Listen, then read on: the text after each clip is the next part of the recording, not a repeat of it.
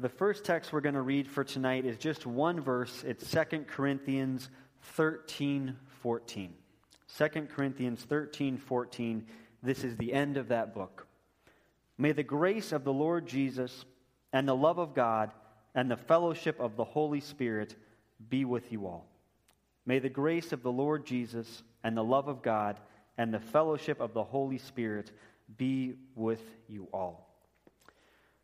The first part of the picture of the Holy Spirit that I want us to see tonight is that the Holy Spirit is a person. The Holy Spirit is a person. When we talk about the Trinity, we talk about one God existing in three persons, the Father, the Son, and the Holy Spirit. And of course, we know that that's true, but functionally, we sometimes minimize the Spirit and talk a lot more about the Father and the Son. You can even see this a bit in the Apostles' Creed. The Creed says we believe in God the Father Almighty, creator of heaven and earth, and then rightfully so, it spends quite a bit of space on Jesus Christ. And then it affirms belief in the Holy Spirit in one line, and then goes on to the church, the communion of saints, and so on. And in some ways that makes a lot of sense, because it seems like a lot of the Holy Spirit's work is what you might call background work. The Holy Spirit brings us to life. The Holy Spirit brings us to Jesus. The Holy Spirit brings us into the church. Often the Holy Spirit seems to function a bit like someone with a flashlight pointing us the way we want to go. And in that situation, you usually don't spend all your time looking at the flashlight or looking at the guide. You look to where they're pointing you. So it's not necessarily bad that we don't spend as much time talking about the Holy Spirit as we do about the Father and the Son. But there is a danger there. And the danger is that we tend to think of the Holy Spirit as more like a force or a power than really as a third person of the Trinity. Could I ask you to reflect a moment, to think back, and to think which pronoun you tend to use for the Holy Spirit? When you think about the Holy Spirit, when you talk about the Holy Spirit, would you say that He does things, or would you say that it does things? When we talk about God's Spirit acting, do we talk about it acting or about Him acting? The biblical witness gives us a lot of images for the Holy Spirit, but it's clear that it really does want us to believe in one God in three persons. But in our everyday language, our everyday thinking, we often turn the Holy Spirit into more of an impersonal force than a really personal being. This is a problem with how we think, because then we have a mental picture that doesn't quite jive with what the Bible has to say to us. So we need to adjust that mental picture a bit sometimes, have that reminder we do worship one God who exists in three persons. So that's a problem with how we think, but this sometimes also leads to a problem with how we act with regard to the Holy Spirit. We treat a force or a power differently than how we treat a person. A force is there to be controlled, to be managed, to be used to do something else. You treat your electricity different than you treat your family and your neighbors, or at least I hope you do, and if you don't, you got a problem. But imagine if you're standing in your kitchen. You've got a number of useful appliances in there, and to get them to work, all you need to do, usually at least, is plug them in. You want toast? You plug in your toaster, you put the bread in, and toast comes up. You want coffee maker? You mix the stuff up, you turn it on, coffee comes out. You want waffles? You get your waffle maker out, you plug it in, you make the waffles, and that's that. Whatever food you want, whatever you want to do, you expect the electricity to do for you. You don't want a relationship with your electricity. You don't really want to get up and have a talk with your toaster or your coffee maker in the morning. You probably have no interest in opening up the walls of your kitchen and seeing what the electricity is doing back there. You just want to plug stuff in, use it to get what you want, and get on with your life. And if we're not careful, we can treat the Holy Spirit like electricity, like this power that's just there for us to get what we want. Now, sometimes we even do that with great intentions. We pray to God to give us power to do good things. But we can talk about the Spirit, we can think about the Spirit, we can act as if the Spirit is just like spiritual electricity, just power, not a person. And I think that the more we treat the Holy Spirit as just a force, the more we're likely to misuse it, the more we're likely to misuse that dynamic of the person of the Holy Spirit leading us into fellowship with God, and make it more a dynamic of us asking God to give us a certain power so that we can do certain things. So be reminded tonight, the Holy Spirit is a person who works powerfully among and within us, not just a force to do with what we want. And a lot of contemporary religiosity has this idea of this vague force out there. It's almost Star Wars spirituality, that there's this power in the cosmos that somehow we can plug into and use to do what we want. That is not the Christian picture of the Holy Spirit. The Holy Spirit is a person. Now, of course, along with that, we know that the Holy Spirit is a powerful person. So I want us, once we have this idea that the Holy Spirit is a person, to think also about some ways that the Holy Spirit has power and some ways that the Holy Spirit gives us power. We'll go to our next text for tonight. I'm going to read a couple verses from 1 Thessalonians. I'm going to read 1 Thessalonians chapter 1, verses 4 to 6. For we know, brothers, loved by God, that He has chosen you, because our gospel came to you not simply with words, but also with power, with the Holy Spirit, and with deep conviction. You know how we lived among you for your sake. You became imitators of us and of the Lord. In spite of severe suffering, you welcomed the message with the joy given by the Holy Spirit. The Holy Spirit gives us power unto faith. When the gospel comes to those who believe, it comes with power because of the work of the Holy Spirit. Sin is a deadly disease. It is an addiction that we human beings cannot escape from. And part of the addiction to sin that we have is that we don't want to give it up. And part of the reality that humanity has to face after Adam's fall is that we can't give sin up on our own. We're trapped. We're stuck. You may have seen advertisements lately for the movie The 33. The 33. That's a movie about a mine collapse that happened about 5 years ago in Chile. 33 miners were working several hundred, I think even a couple thousand feet below the surface of the earth when most of the roof of their mine fell in. Now, all 33 of them managed to make it to the designated safe space, to the safe room they had in that mine, but they were trapped thousands and thousands of feet below the surface. They had hardly any tools. They had very little food and water. They had no hope of getting to the surface on their own. They were stuck.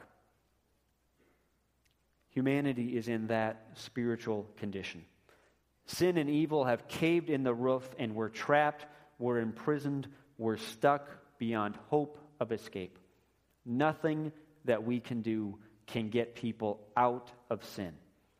Now, in that mine a few years ago, a huge international rescue effort was mounted. There were all kinds of companies and governments getting involved, expertise, resources, tools, all kinds of things came flooding in.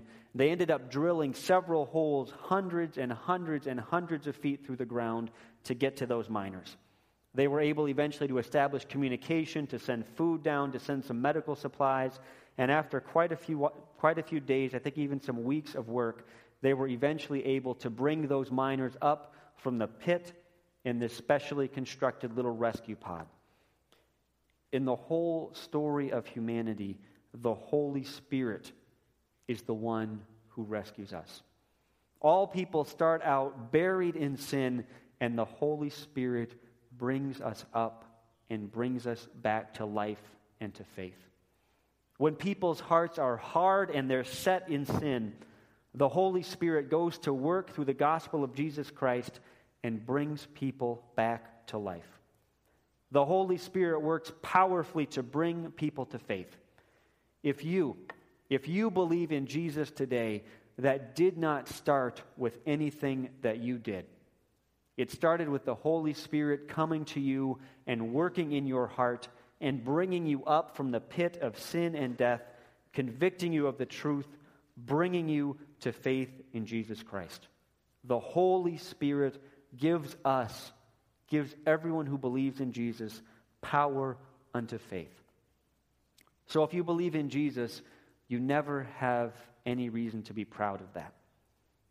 We never have any reason to be proud that we're believers and the people out there are unbelievers. It's not what we did. The credit all goes to the Holy Spirit working in us and bringing us to Christ. We have no reason to be proud, but we do have a lot of reason to be grateful. God had every right to leave every single one of us down there in that pit of sin. But instead, the Holy Spirit came to each of us who believes and brought us to faith and brought us to life. God values you so much that He went after you and He brought you to life and He brought you to Christ. That is great, great cause for gratitude. And it's also cause for hope. It's cause for hope for the people in our lives who we don't think could ever come to the faith. The Holy Spirit is the one who brings people to Jesus. The Holy Spirit is the one who plants that seed of faith. So there is hope even for people who seem to be locked into cold, hard unbelief. The Holy Spirit can break the toughest heart of stone. So don't give up hope even for those truly difficult people in your life. The Holy Spirit gives us power unto faith. And because of that, there is hope for everybody. Let's go on to our next passage now. I'm going to read from Galatians 5, and I'm going to read verses 16 to 26.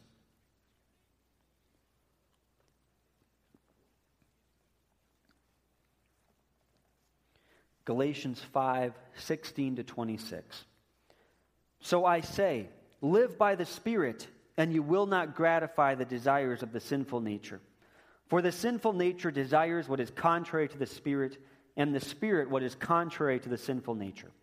They are in conflict with each other, so that you do not do what you want. But if you are led by the Spirit, you are not under the law. The acts of the sinful nature are obvious: sexual immorality, impurity and debauchery, idolatry and witchcraft, hatred, discord, jealousy, fits of rage, selfish ambition, dissensions, factions and envy, drunkenness, orgies, and the like. I warn you, as I did before, that those who live like this will not inherit the kingdom of God. But the fruit of the Spirit is love, joy, peace, patience, kindness, goodness, faithfulness, gentleness, and self-control. Against such things there is no law. Those who belong to Jesus Christ have crucified the sinful nature with its passions and desires. Since we live by the Spirit, let us keep in step with the Spirit. Let us not become conceited, provoking, and envying one another. The Holy Spirit gives us power unto holiness. The Holy Spirit gives us power unto holiness. Once we're alive in Christ, the Holy Spirit works with us to make us live in God's ways. Our old sinful nature keeps fighting back. The sinful nature, those old behaviors, doesn't want us to do what the Holy Spirit wants for us.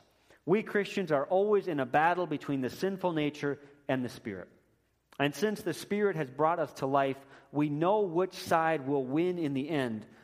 But as long as we're on this earth, we have to keep fighting for holiness day after day after day. We could, all of us, every single one of us, could make our own list of things that pull us back toward the sinful nature. Maybe you're holding on to grievances from years or decades ago and refusing to forgive. Maybe you fly off the handle every time someone disagrees with you. Maybe you like stirring the pot of anger and gossip and irritation at the office. Maybe you drink too much. Maybe you're hoping right now the next thing I list isn't your besetting sin. All of us have things that we struggle with, and none of us overcomes those things overnight. But the Bible calls us to live more and more in step with the Holy Spirit. And as the Holy Spirit brings us to life and leads us along, we should expect to see some of the fruit of the Spirit in our lives. The Spirit leads us away from sin and on to good things. And as He works in us, the Holy Spirit produces love and joy, peace and patience, kindness, goodness, faithfulness, gentleness, self-control, and all kinds of good things. Now, as we think about the Holy Spirit giving us power unto holiness, there's a challenge and a comfort there. We know that we can't earn our salvation. The Holy Spirit is the one who brings us to faith, but you need to work out your salvation.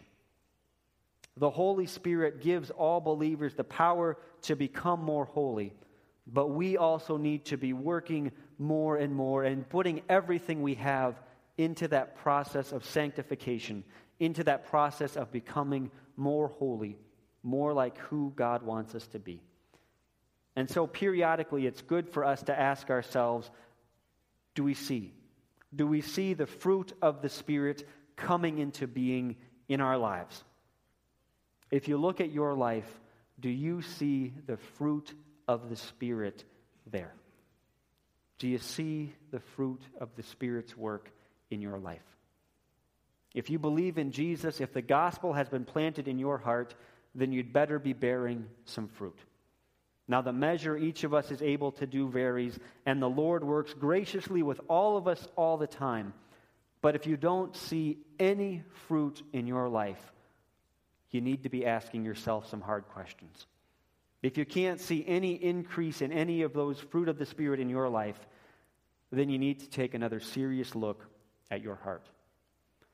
The sinful nature keeps pulling us all the time away from the things of the Spirit, and sometimes we need that wake-up call to get back on track. In your life lately, if you've been prioritizing anything more than following God, it's time to make a change.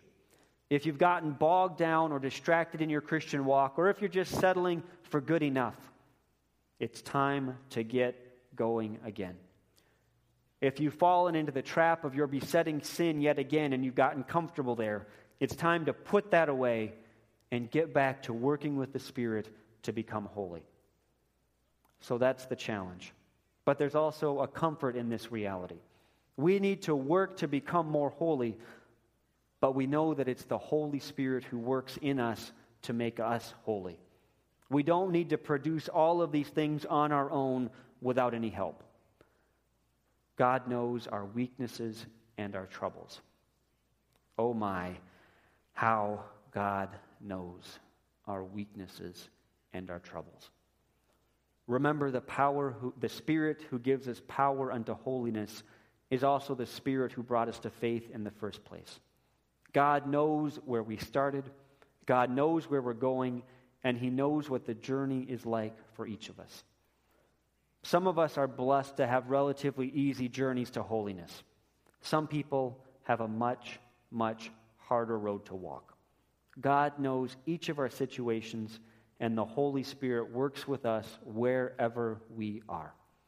You may be far along on the road to holiness and finding each day pretty easy. You may find it just easy to use the gifts God has given you and to do the right thing. Or you may find that the road just goes on and on and on, and it seems like all you're doing is taking a step forward and a step back, a step forward and a step back. But for Christians in both of those places, the Holy Spirit is at work in us to give us power unto holiness. These days we bring our cars whenever they break to a big shop on St. Charles over in Villa Park. They've got maybe a dozen, maybe even a couple dozen bays for cars to be worked on. They have hundreds and probably even thousands of tools in that place. They've got hand tools, power tools, lifts to get the car off the ground, computers to diagnose anything and everything that could be wrong with just about any car. And they've got connections to all kinds of suppliers so they can get a part often in an hour, certainly in a day. I suspect in one day that place could fix dozens of cars if they had to. But back when we were in Africa, I had to take our car to a bush mechanic a couple times. And at best, those guys might have a shack, maybe 10 feet by 10 foot square if they'd done well for themselves.